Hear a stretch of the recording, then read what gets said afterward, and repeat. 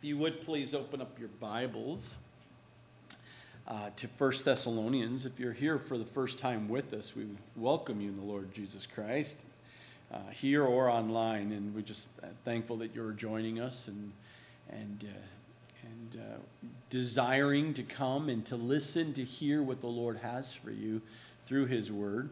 We are coming to an end here of the book of 1 Thessalonians. We're going to take the first 11 verses this week, and Lord willing, we'll be able to finish up chapter 5 at another time. But here we have 1 Thessalonians chapter 5, and we're going to pick up here and follow along as I read the first 11 verses. But concerning the times and the seasons, brethren, you have no need that I should write to you, for you yourselves know perfectly that the day of the Lord so comes as a thief in the night. For when they say peace and safety, then sudden destruction comes upon them as labor pains upon a pregnant woman, and they shall not escape. But you, brethren, are not in darkness, so that this day should overtake you as a thief. You are all sons of light and sons of the day. We are not of the night nor of darkness. Therefore, let us not sleep as others do, but let us watch and be sober. For those who sleep, sleep at night, and those who get drunk at night. But let us who are of the day be sober, putting on the breastplate of faith and hope, and as a helmet, verse 8, but let us who are of the day be sober, putting on the breastplate of faith and love, and as a helmet, the hope of salvation. Verse 9, for God did not appoint us to wrath, but to obtain salvation through our Lord Jesus Christ, who died for us, that whether we wake or sleep, we should live together with him. Therefore, comfort each other and edify one another, just as you also are doing.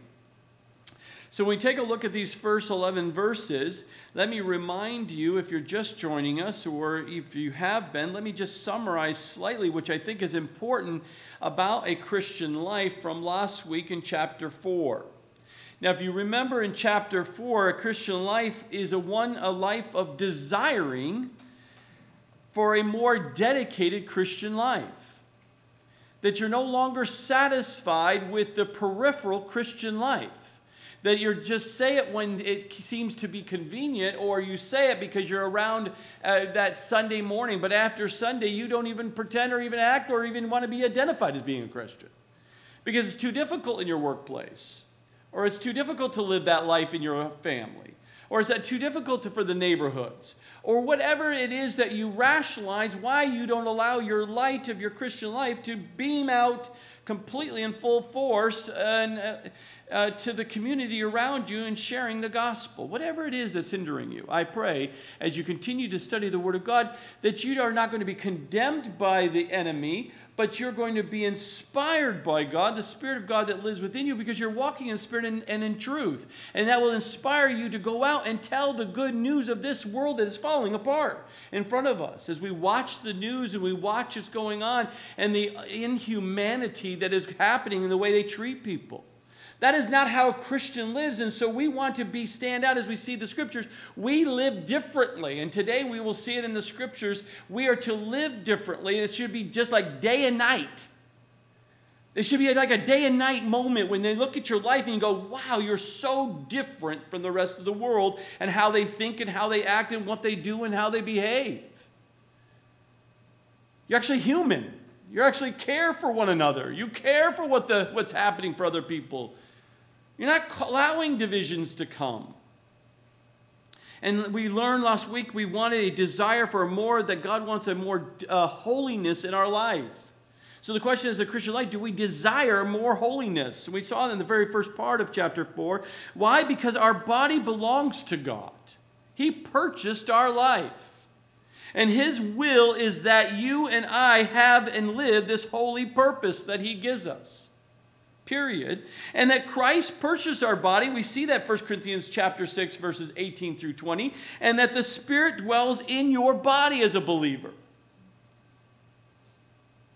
The Spirit of God dwells within you, my brothers and sisters. And the Father had called you to holy living. And the Spirit is going to remind you to live this holy life. And to disobey this Spirit-led life will bring great penalties to us if we do not. Not only do we need to desire more holiness, but we need to have the desire for more love. That you and I are taught to love. By who? Who teaches us to love? The Father teaches us to love.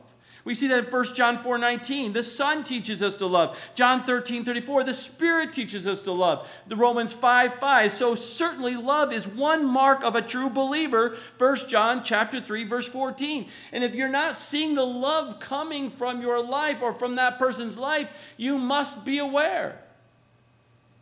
There should be a consistent love. I'm not saying you have a perfect love. You've been given a perfect love, but you're working out your salvation. You're working out this new life in Christ, and love should be bearing your fruit out of your life more consistently daily and weekly and monthly and yearly than it has in the past. But do you have that desire for more love? Do you have a desire for more quietness in our walk that we learned last week? Because we expect the Lord to return any day, and let us not get distracted nor become distant with our relationship with God.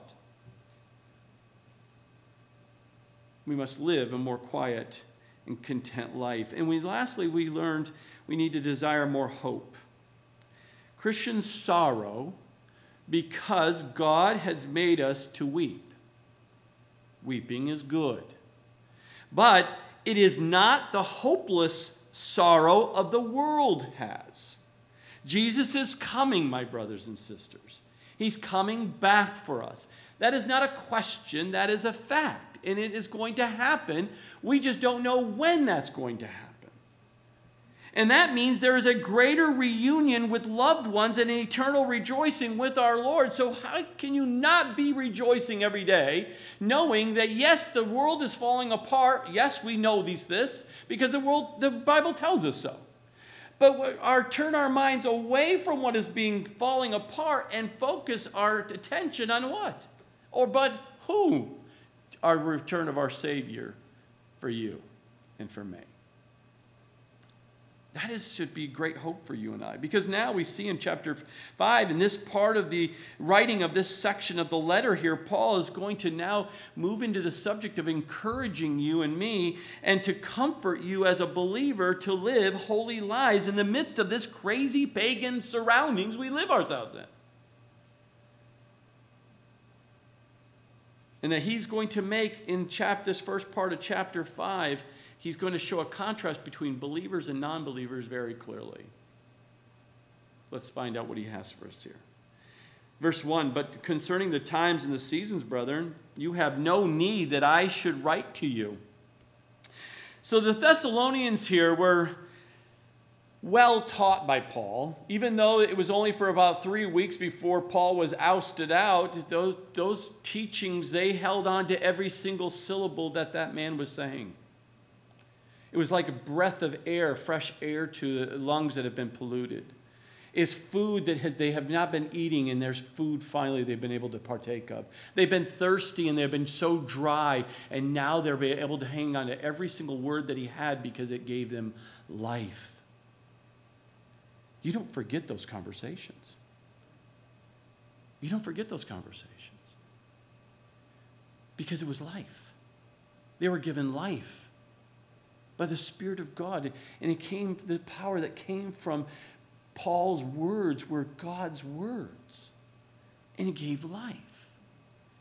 And you hold on to those. It's not just here we go again. There we go, speaking about it again. And you wonder why you're not growing. You wonder why you're not maturing. You wonder why you're making the same mistakes over and over and over and over, and you can't shake it. These people, Paul is saying, brethren, you were holding on to this. There's nothing for me to write to you concerning these things because I've taught you what it looks like during this time when the Lord will come back. The times, plural, and the seasons, plural. It's not a singular moment. It's a times and seasons regarding the return of Jesus Christ. This is very prophetic.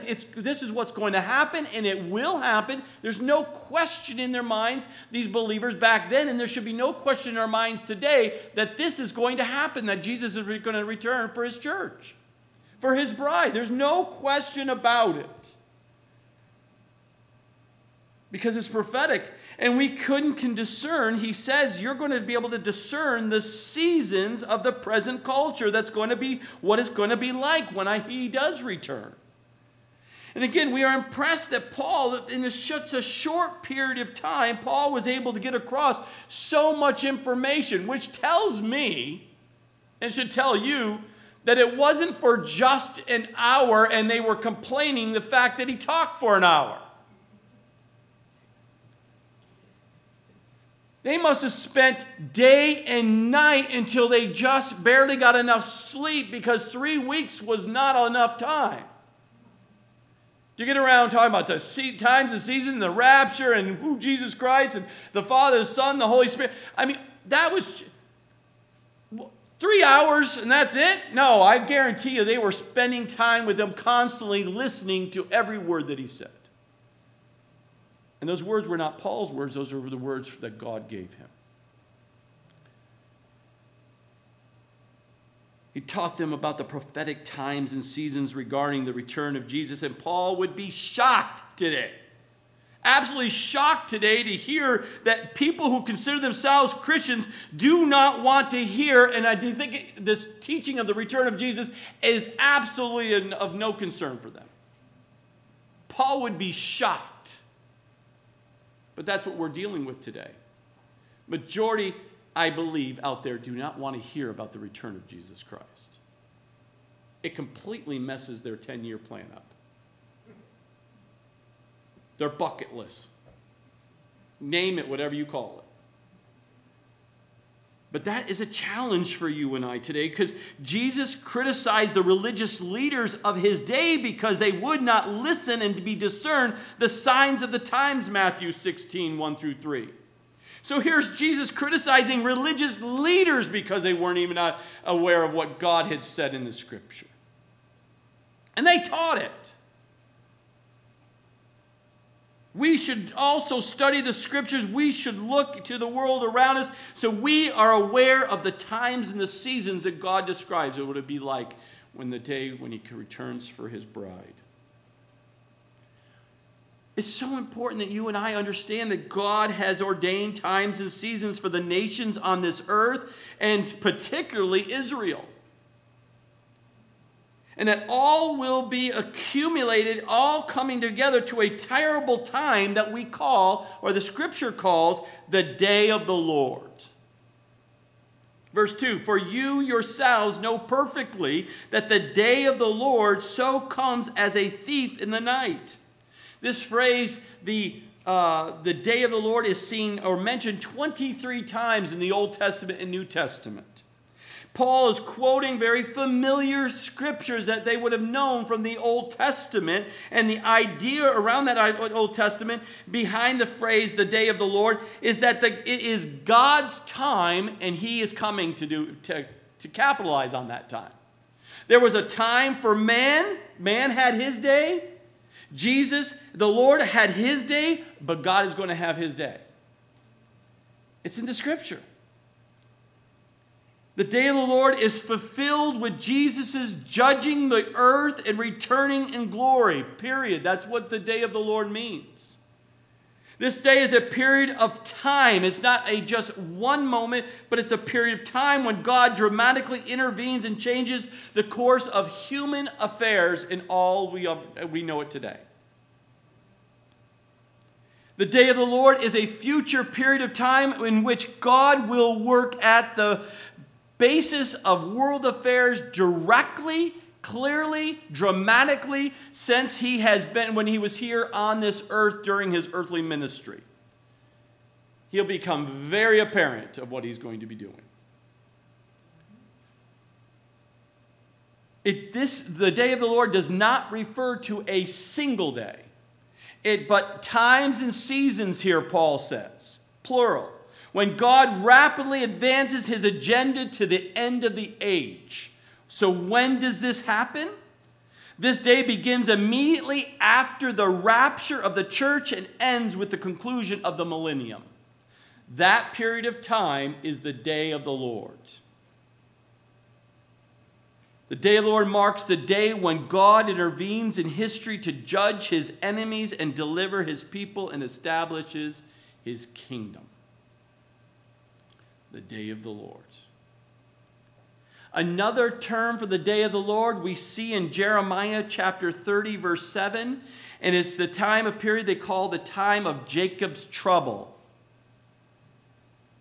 This day is a major theme of prophecy that will be fulfilled and is referred to also very generically by many as tribulation. It'll be the period of tribulation.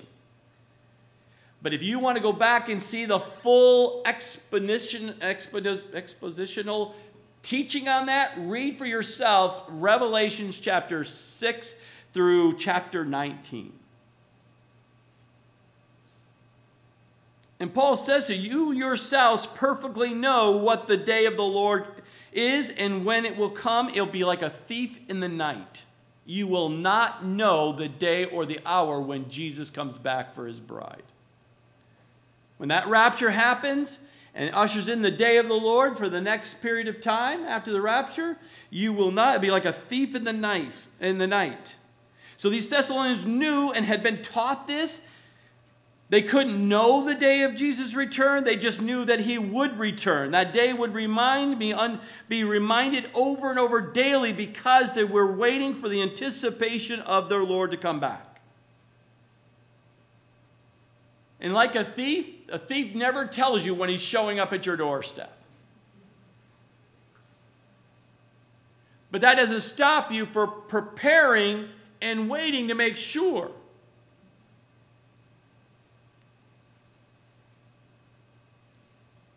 Making sure your life is in order. Because he is coming back. Our Lord used this imagery of the thief in the night in his own teaching while he was here in Matthew 24, verses 42 and 43, and Luke 12, 35 and 40. Now, some take this idea of the day of the Lord as comes as a thief in the night to mean that nothing can or should be known about God's prophetic plan for the future. Well, if it's a thief in the night, then I don't need to worry about it. There's nothing I can do about it. There's nothing that I want to even talk about. I just don't even think about it. I don't think about a thief coming to my house every night. Then why do you lock your doors when you leave the house? Or lock your car doors when you're at the Walmart?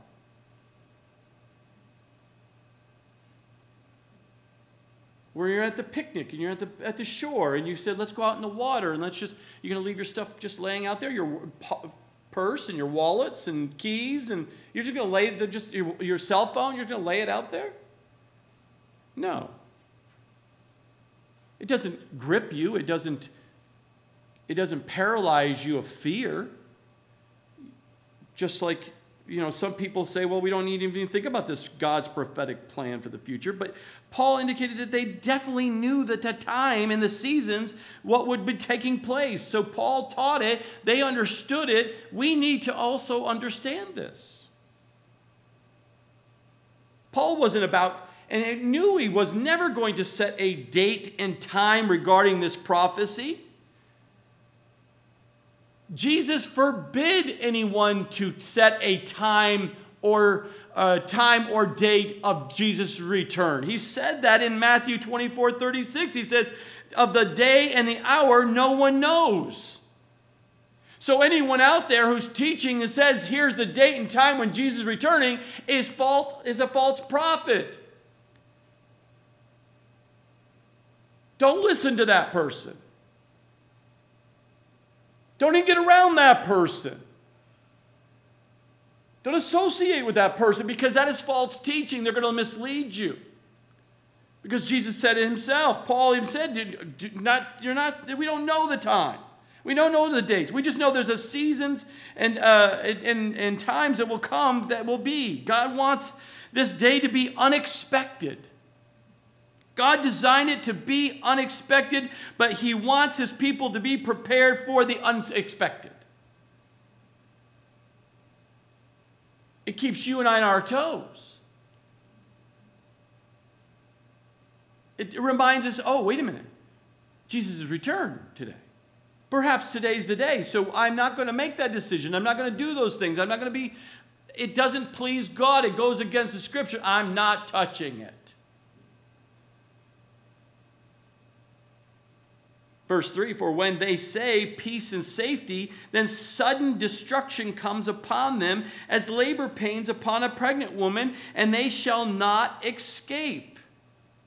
Notice here in verse 3 that the pronoun changes, does it not? It goes to the they and to them. So this is speaking of those who are not believers.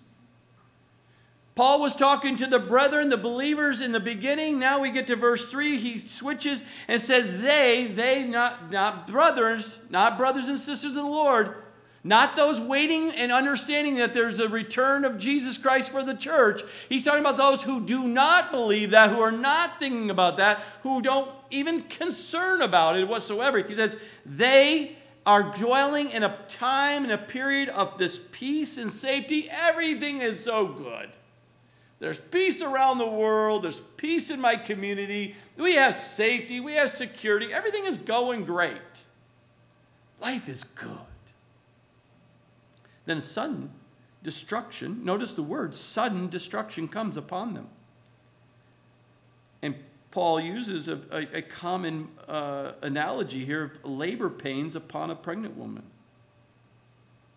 See, this day will begin when world conditions appear so calm.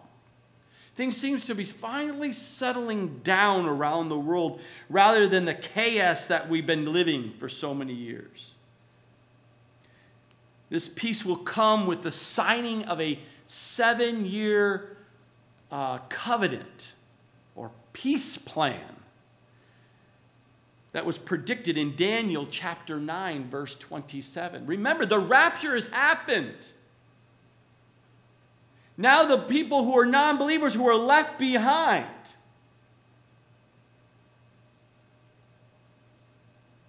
they're sitting there looking for some calmness because there's been chaos that has taken place. Imagine right now in just your life alone that if you were raptured today, all of us, what kind of effect that would happen around those who know you that do not believe and are left behind.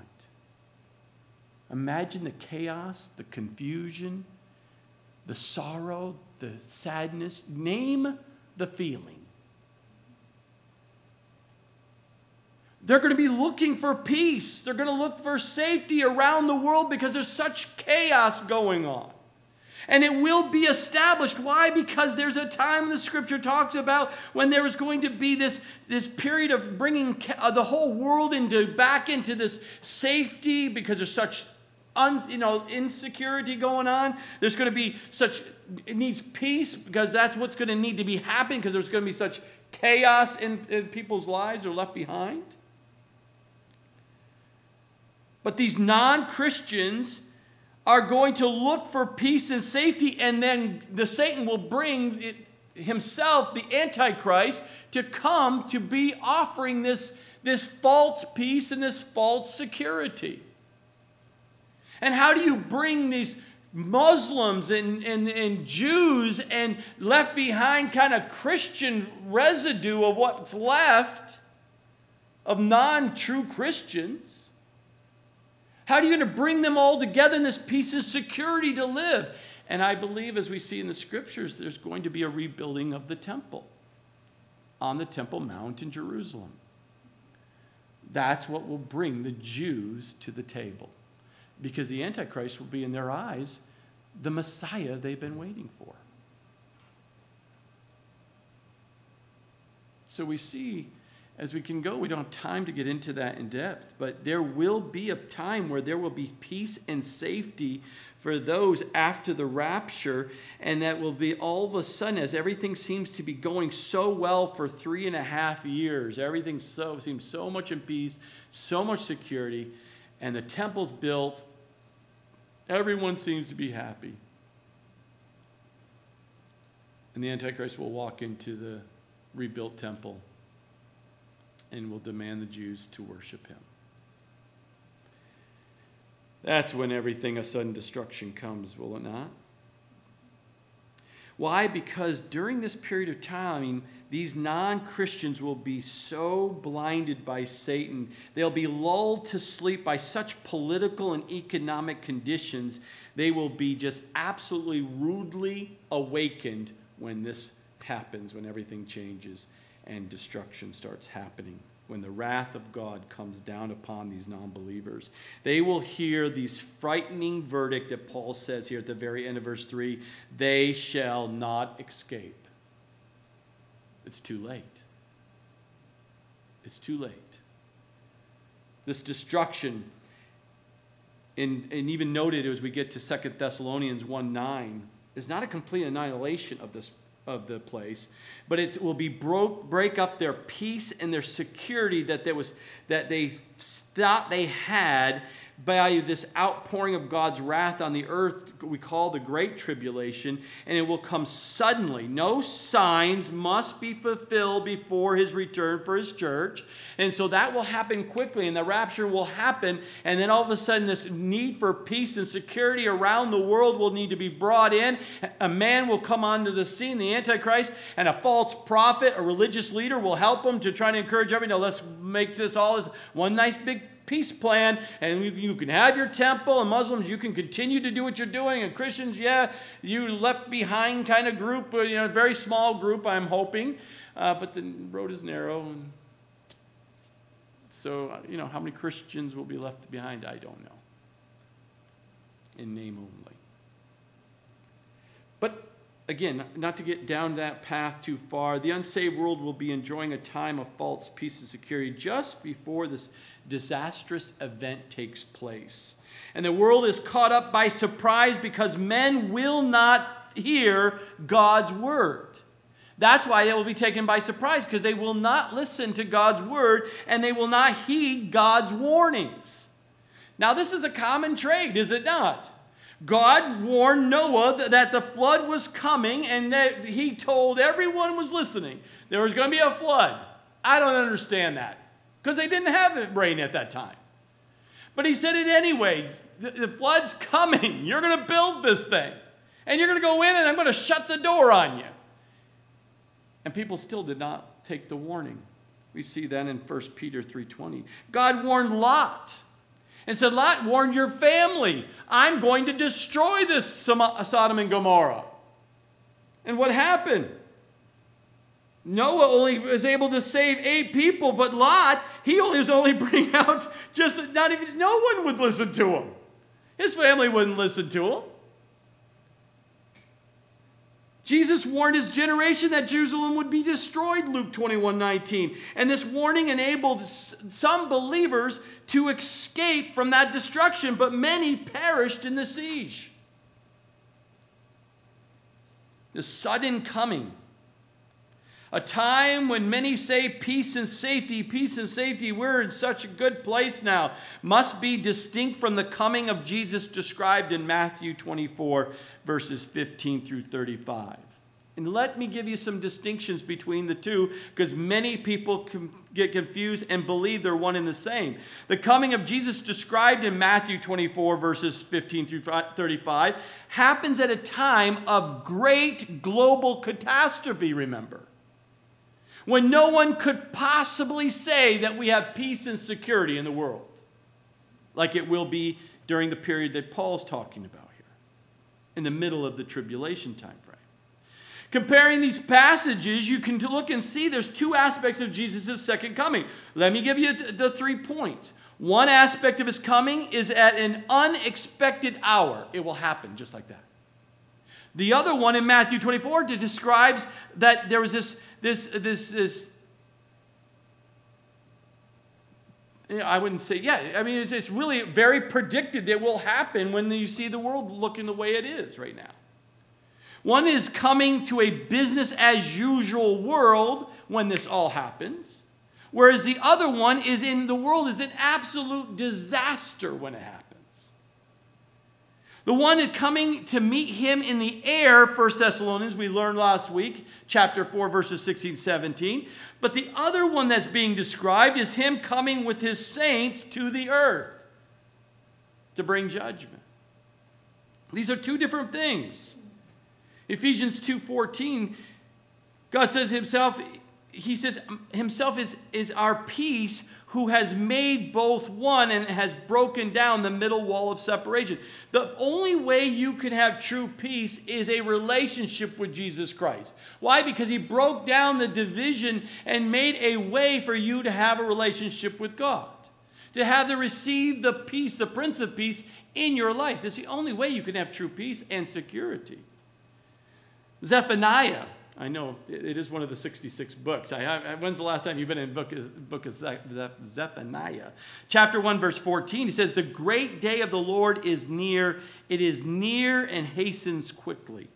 The noise of the day of the Lord is bitter, and there the mighty men shall cry out. Isaiah even speaks of this. In Isaiah 13:6, wail, for the day of the Lord is at hand. It will come as destruction from the Almighty. This is going to happen.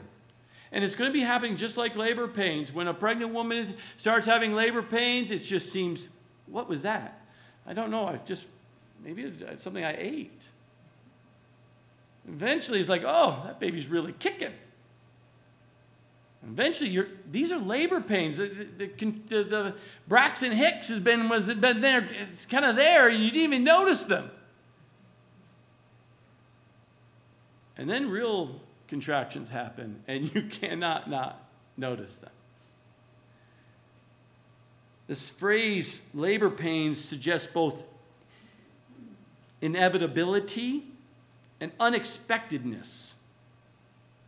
Jesus used the same idea in Matthew 24:8 when he spoke of the calamities preceding the end times as the beginning of sorrows, which literally is translated the beginning of labor pains. And the idea of both give you this point. The point is that the idea of giving birth to a new age. Because the church age is ended, and the age of God reigning in his new kingdom is come. And the second thing, it implies an increase of intensity and frequency when it comes to calamities. When you see these birth pains, you're going to see an increase in calamities, just things that you've just never, and even if you have, they're so much more intense and more frequent and more severe and going in places that have never seen it before. And so he says, these things, keep an eye. You should know these times and seasons. It's made it clear to us. Verse 4. But you, brethren, now he's talking to the brethren, the true believers, are not in darkness. Brethren, you're not in darkness, so that this day should overtake you as a thief.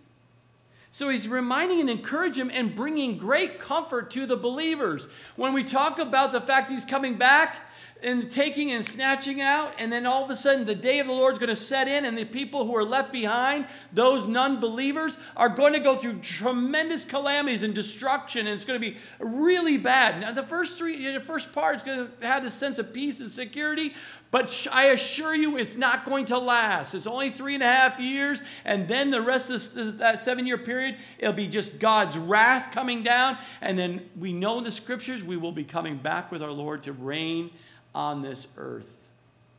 But in that meantime, he's saying, you brothers, don't go get crazy on me here. Don't be living in fear. Don't get paralyzed by these things that you're reading and I'm telling you, because you don't live in darkness. And I'm just describing what will happen to those who choose darkness, who desires darkness. Oh, is it not becoming very clear to my brothers and sisters? There are people who absolutely desire darkness. Do you not see that playing out today so clear to you? Things that you and I in our right mind would look and go, that is absolutely pure evil. And people celebrate it. When a state celebrates the death of babies, is a love for darkness. It completely goes against God. Do you not think there's going to be calamities and consequences from God himself on those who are in darkness who choose that? I mean, that's foolishness, is it not? To think we can just live in darkness and desire darkness and not think there's consequences? That's crazy. But you get blinded. You are crazy. That's a mental health issue that can be solved. Just surrender your life to Jesus Christ and be saved. That'll solve your mental illness, as they call it. Anyway, back to 1 Thessalonians chapter 5, verse 5. You are all sons of light. You're not darkness. You're all sons of light and sons of the day. We are not of the night nor of darkness. God has made you sons of light, sons of the day. You used to be living in the night. You used to desire and live in the darkness in the past. That's your past life. That's not who you are any longer. We are to live up to what God has made us as a child of God. We are sons and daughters of the light, not darkness. You used to go and play in the night and get all kinds of drunk and all kinds of crazy. But that's not who you are any longer. You don't desire those things as a child of God. You don't. The coming of Jesus will be a surprise for everyone because no one knows the day and the hour. But Christians who know the times and the seasons, it will not be a complete surprise to you and I. No one knows the exact hour a thief will come, but some live in a general preparation against those thieves. And those who are not in darkness, who live as they are like the sons of light and sons of day, these are ready for the return of Jesus Christ. You live with the anticipation every day of his return. But if you're in darkness, Paul says, perhaps you're still caught up, an unrepentant person, in some of the sins that Paul talked about in the beginning of this letter. Because you choose darkness, you love everything that has to do with darkness. All of those sins. If that's speaking of you, you need to repent. You need to recognize that it goes completely against God and you are considered darkness and not light. You will be left behind from the rapture. But you can repent. Why? Because you're not ready for God's return. You're not ready for Jesus to return. If you're unrepentant and you desire to habitually continue to live in sin, in darkness. Christians live a different sphere of life than non-Christians. It's the difference, as I said earlier, between day and night. It should be so clear in your life and how you speak and where you go and the things you think and how you treat people. It should be day and night. Romans 5:9. Having now been justified by his blood, we shall be saved from wrath through him. God is not going to take his people, his bride, through the wrath of God.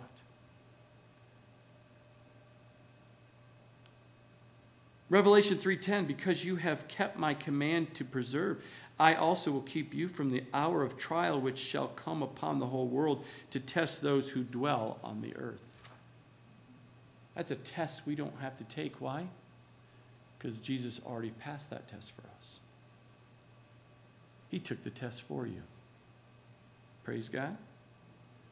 Verse 6, therefore, let us not sleep as others do, but let us watch and be sober.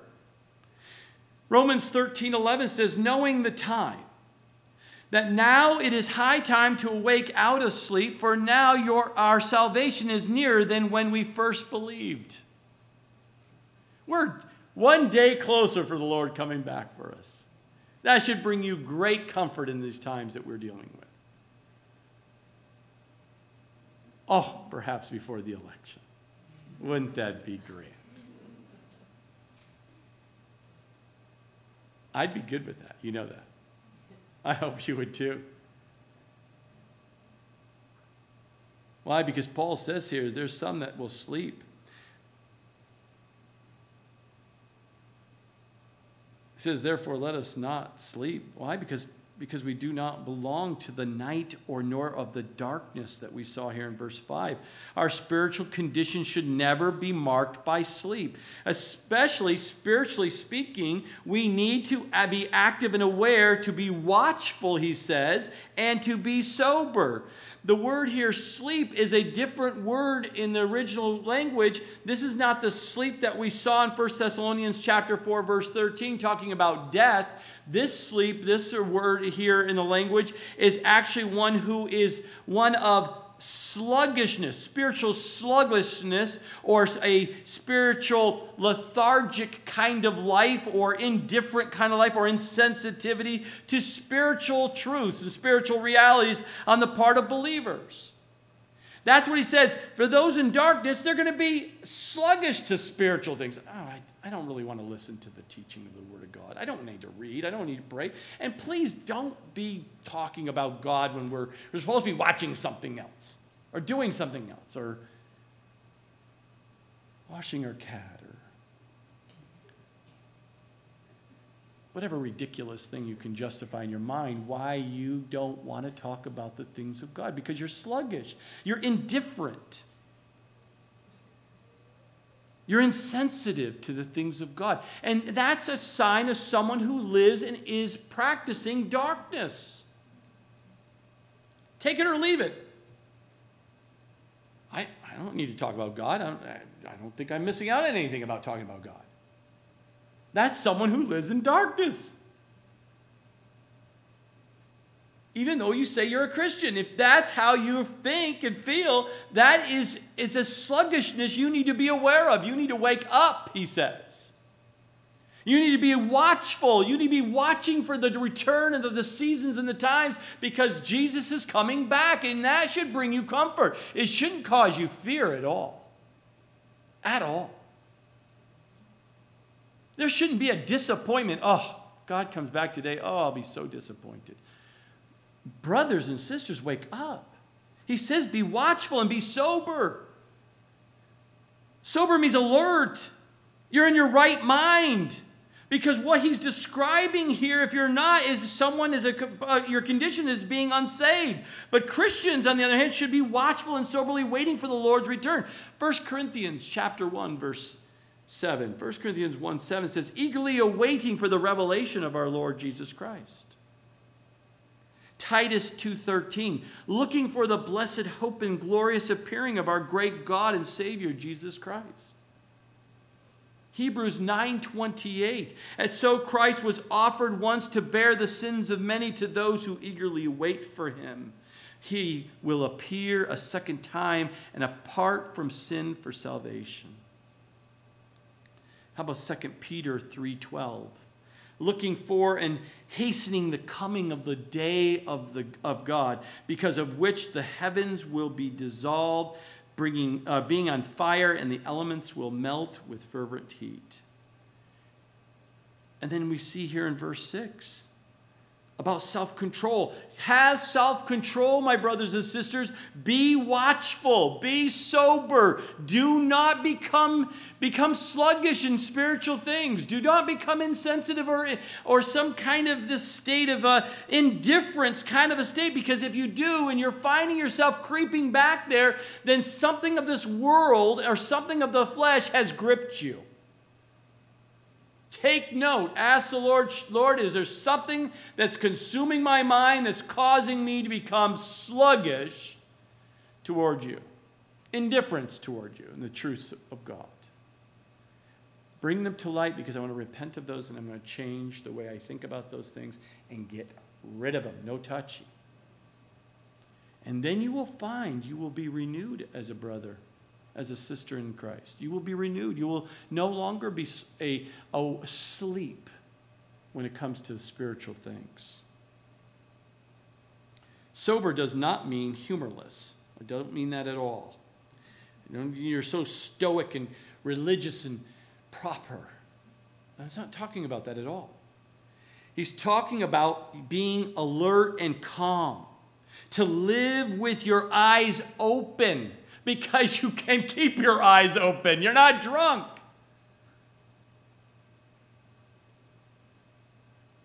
When someone knows the absolute value of Jesus returning, you will not get wrapped up in the things of this world. You'll keep a light touch.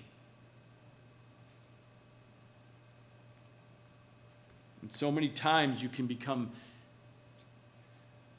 intoxicated by things of entertainment and keeping busy stuff and fun stuff and go, that you become no longer sober, but intoxicated by the things what this world can offer you, and you really take your eyes off the fact that God can return.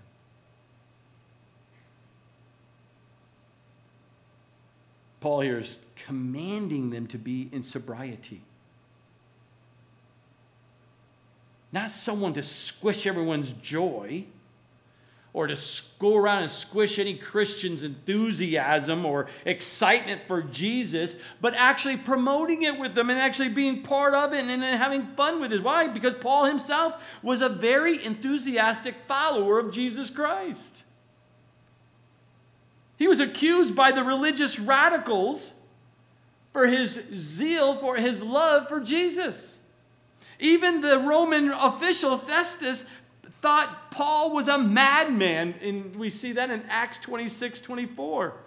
The Corinthians thought he was beside himself, 2 Corinthians 5:13. This man was on fire for Jesus, going everywhere, anywhere the Lord was leading him, boldly doing what he needed to do. He was having fun. At the same time, he was being so persecuted to the point of death.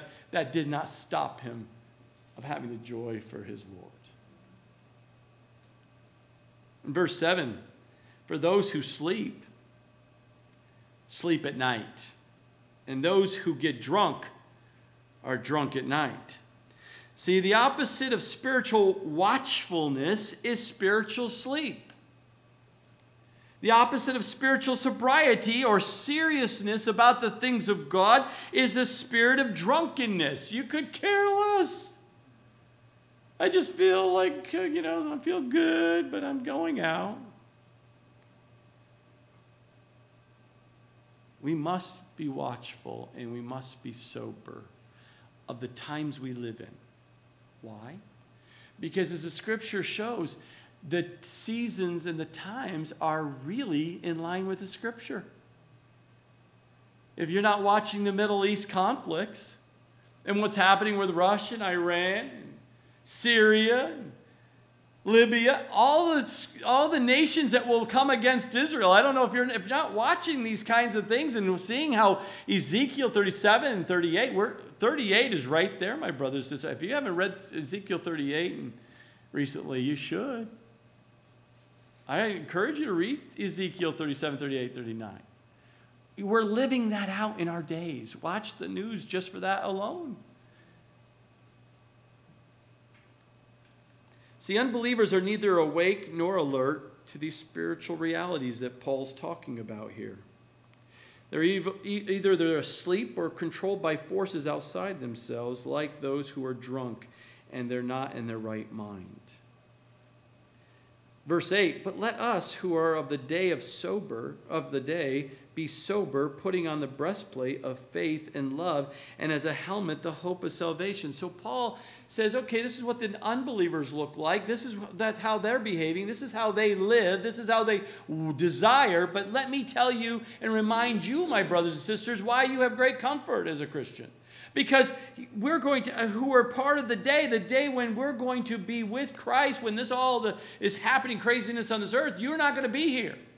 And because you're part of that, you're going to be sober and putting on the breastplate of faith and love, and as a helmet of the hope of salvation. You see the Trinity here, right? Faith, hope, and love. We see this all played out. He mentions it in 1 Thessalonians chapter 1, verse 3, I believe. And he brought it up in the beginning of the letter, and now he's bringing this Trinity, as we sometimes refer to it as the faith, love, and hope Trinity here, in describing our armor or our protection against these evil things that are going on in this world.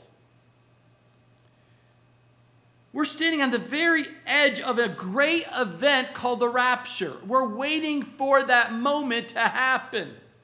We're right there waiting for the door to open. Are you?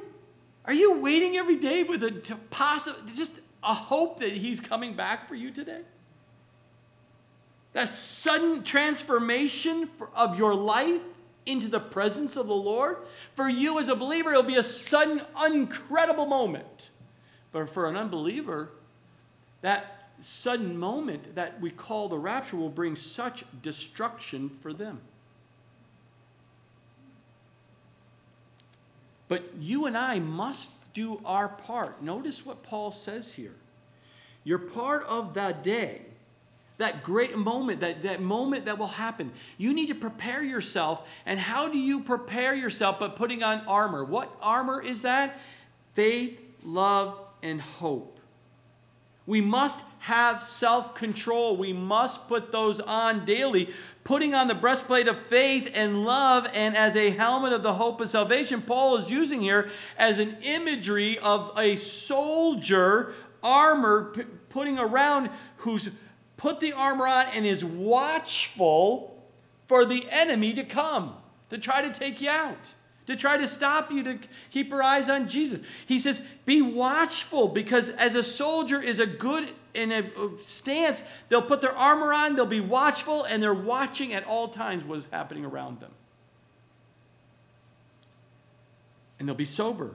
They'll be in their right mind. They'll be equipped. And when you compare this spiritual armor with when we see it in Ephesians 6, they're not exactly in correlation, but Paul is using that same imagery just to get you and I's attention of what it means. You must put this on every day to protect you. Faith and love are represented by a breastplate, because the breastplate covers the what? The heart. It covers you from the neck to the waist. It covers all your vital organs. You must keep the faith every day. You must keep love on every day. It must be something you focus on as an armor, because that is what's going to protect you, because people are going to challenge your faith.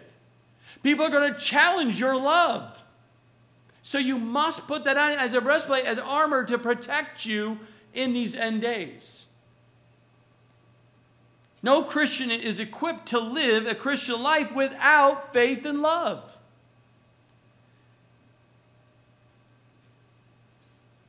What do we put our faith in? Faith in God.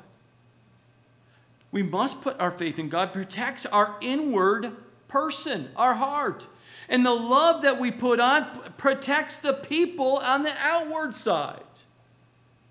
These two graces cannot be separated. Faith and love go together. You cannot separate. If one believes in God, he also loves other people. When you see someone who says, I don't love people, I don't care about people, I only care about me, then you must question your faith in God. Because they go hand to hand. 1 Timothy 1:5, he speaks of love. Now the purpose of the commandment is love from a pure heart, from a good conscience, and from a sincere faith. See, they go together. These are attitudes equip Christians to stand ready for the rapture. You have a faith in God, you love people, you are right there prepared for the rapture to take place.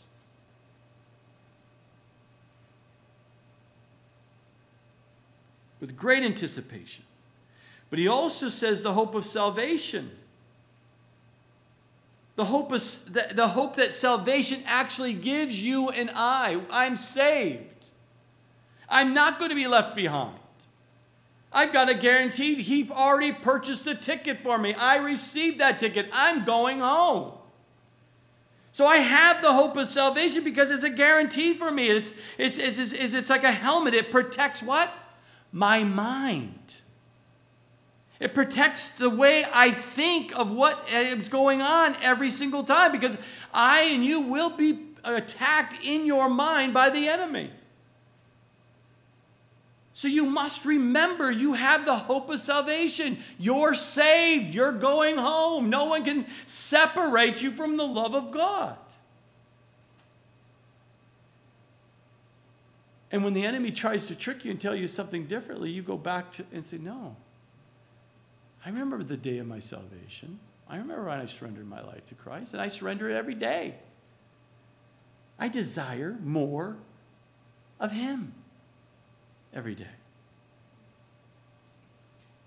So the helmet of salvation protects from the attacks on your mind, and you must put that on. These are absolutely essential. The helmet is essential. The breastplate is essential to wear every day as a Christian. Why? Because the salvation, we look forward to the deliverance from the wrath to come. When the Lord returns, it's going to be as clear as can be in the context as we see in the scripture here. And that's where we put our hope in, because our hope is not some useless sense of wishful thinking like many people do. But it's an absolute confidence and expectation of God's hand in the future. God is taking me out of here before He brings wrath Himself upon this earth. Some people say, well, I've been going through wrath already. You know, I had an earthquake hit me. Or the whatever name it is now that comes in from the water and brings water flooding and all that. People think that's the wrath of God. It's not the wrath of God.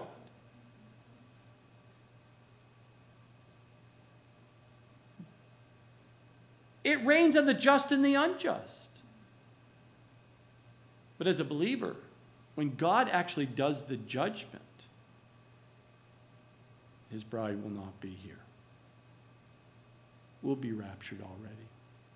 And the day of the Lord, which is the wrath of God, will come upon those non-believers. That is our hope. That is our guarantee. We will not be here. And that's why we must put on the breastplate. We must put on the helmet. The unsaved, they fix their minds on the things of this world and the things that are going to bring absolutely no hope. It will be actually brings them with, they prefer, and we see in Ephesians 2:12, they are without hope. As a non-believer, you do not have hope. You have nothing but questions and uncertainty of your future. This explains why the unsaved, the non-believers, why they choose to live what they do. I eat, they drink, and be merry, for tomorrow we die.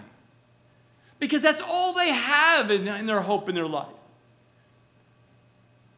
Having the next drink, having the next great fellowship around the bar,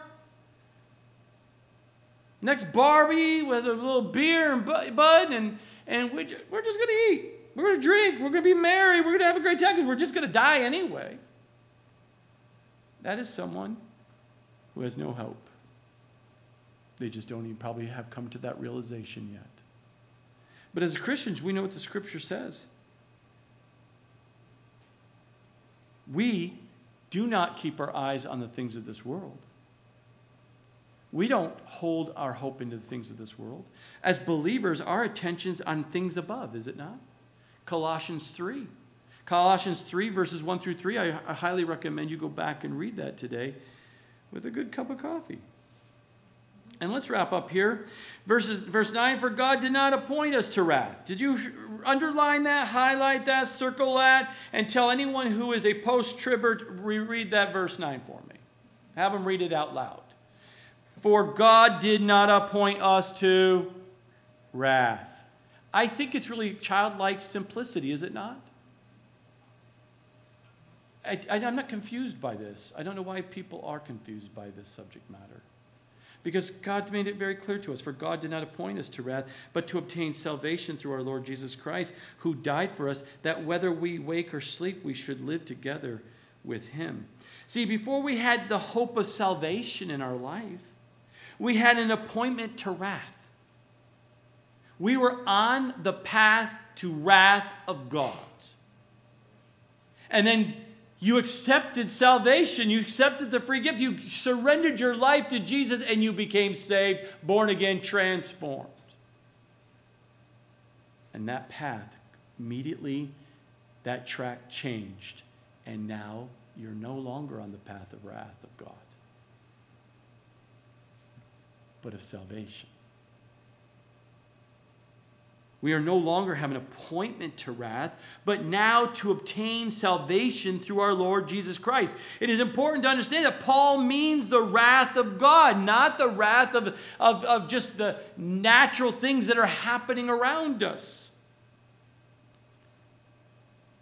But we are saved from the world, we're saved from the flesh, we're saved from the devil. But first and foremost, we are rescued from the wrath of God. We're rescued. We were rescued from a wrath that we deserved to experience because we lived against God. But when you look here, Paul's writing here is the letter that God has given him in the context. Believers are rescued from the wrath of God. An appointment. Notice that. You were appointed us. God has appointed us not to receive wrath. Isn't that great when I was pondering this week that God called and said, you have an appointment with me.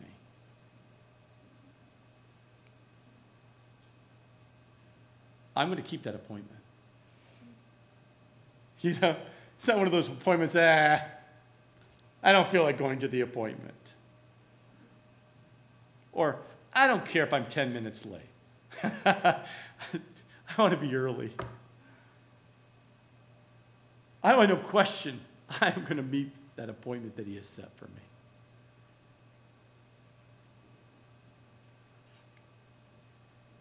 Our appointment to wrath was appointed to us two ways. First, because of what Adam did to us and the whole human race. We became appointed to wrath. We see that in Romans 5, verses 14 through 19. And the second way we were appointed to wrath was because of our own sin. Our own ways that we decided to live against God our whole life. Even if we didn't really think we were living against God, we were still living against God. And that would have brought an appointment to wrath. But what happened? What happened was that Jesus died on the cross for you. He stood in our place in our appointment to wrath and reschedules us for an appointment to obtain salvation. He kept that appointment to wrath and instead gave you and I the appointment of salvation. That as believers, we will think we are appointed to wrath, but no, we're not. We are now going to show up to this thought of us showing up to an appointment that we should be keeping, but God said, no. This is not your appointment time. Your appointment is completely different. Jesus took that appointment time. You have a new appointment. Why? Because he died for you. Right there in verse 10, who died for us. Jesus died for us. He was not killed, technically. He died in our place. Why? Why do I make that? Because he laid down his own life for you. No one took his life. Being killed, someone took your life. When you die, as he did, he gave up his spirit. He was willing for you.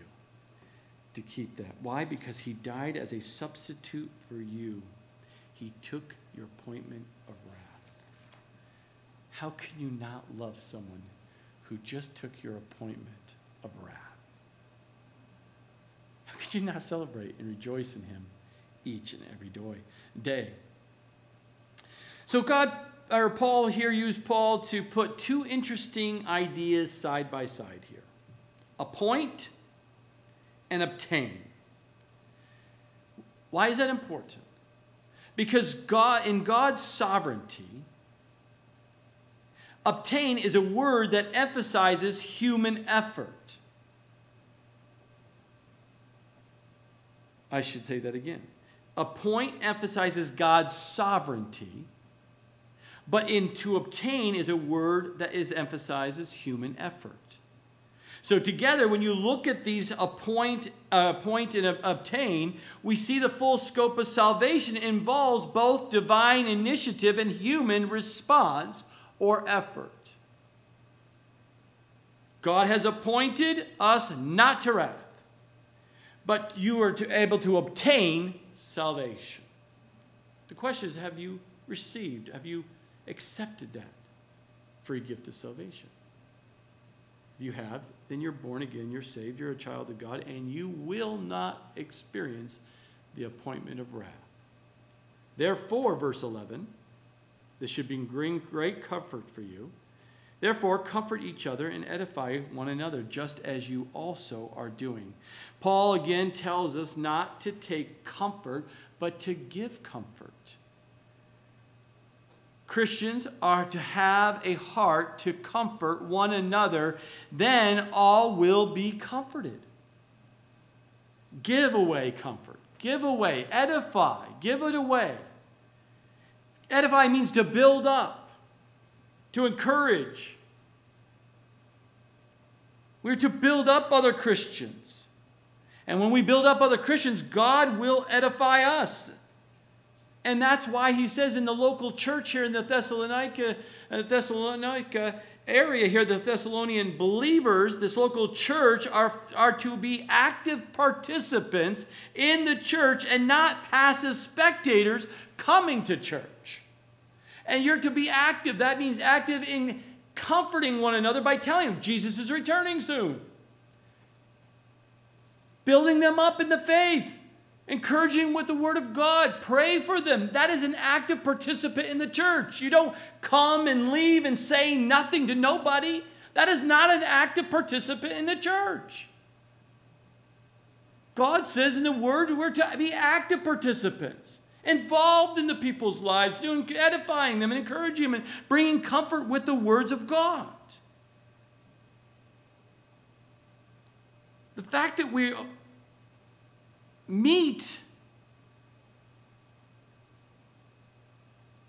we're having this great anticipation of meeting our loved ones again who have gone before us, who are saved, should bring great joy for you. The fact that we will meet our loved ones again and forever be with the Lord is a source of encouragement. Why would we not encourage others in the faith like that? The fact that we will not endure God's wrath, the appointment of wrath during the day of the Lord, is another source of encouragement we need to remind people of. And both of these facts should bring great comfort to you as a believer. That you're going to see your loved ones gone before you in heaven. That the fact that we're not going to go through the tribulation should be great comfort to you to live for God. But he says something at the very end of verse 11. He says, and just as you also are doing. So it's not like the believers here in this church were not already doing that. And I'm not saying that you are not already doing that. You are doing that. We have been doing that. But Paul is encouraging them, and it should encourage us as well, that we should continue to do that. Why? Because the time is short. The Lord is coming back for us. Soon and very soon. So let us encourage and edify and and be part of a local church. Get involved, get back in touch with people, and encourage them in their walk with Christ to reference back to the fact that Jesus is returning, the fact that they will see loved ones, the fact that they will not be meeting an appointment of wrath, but appointment of salvation. This is just an incredible hope that you can be pouring into people's lives, especially in the times that we lived in, because they're getting darker and darker and darker around us.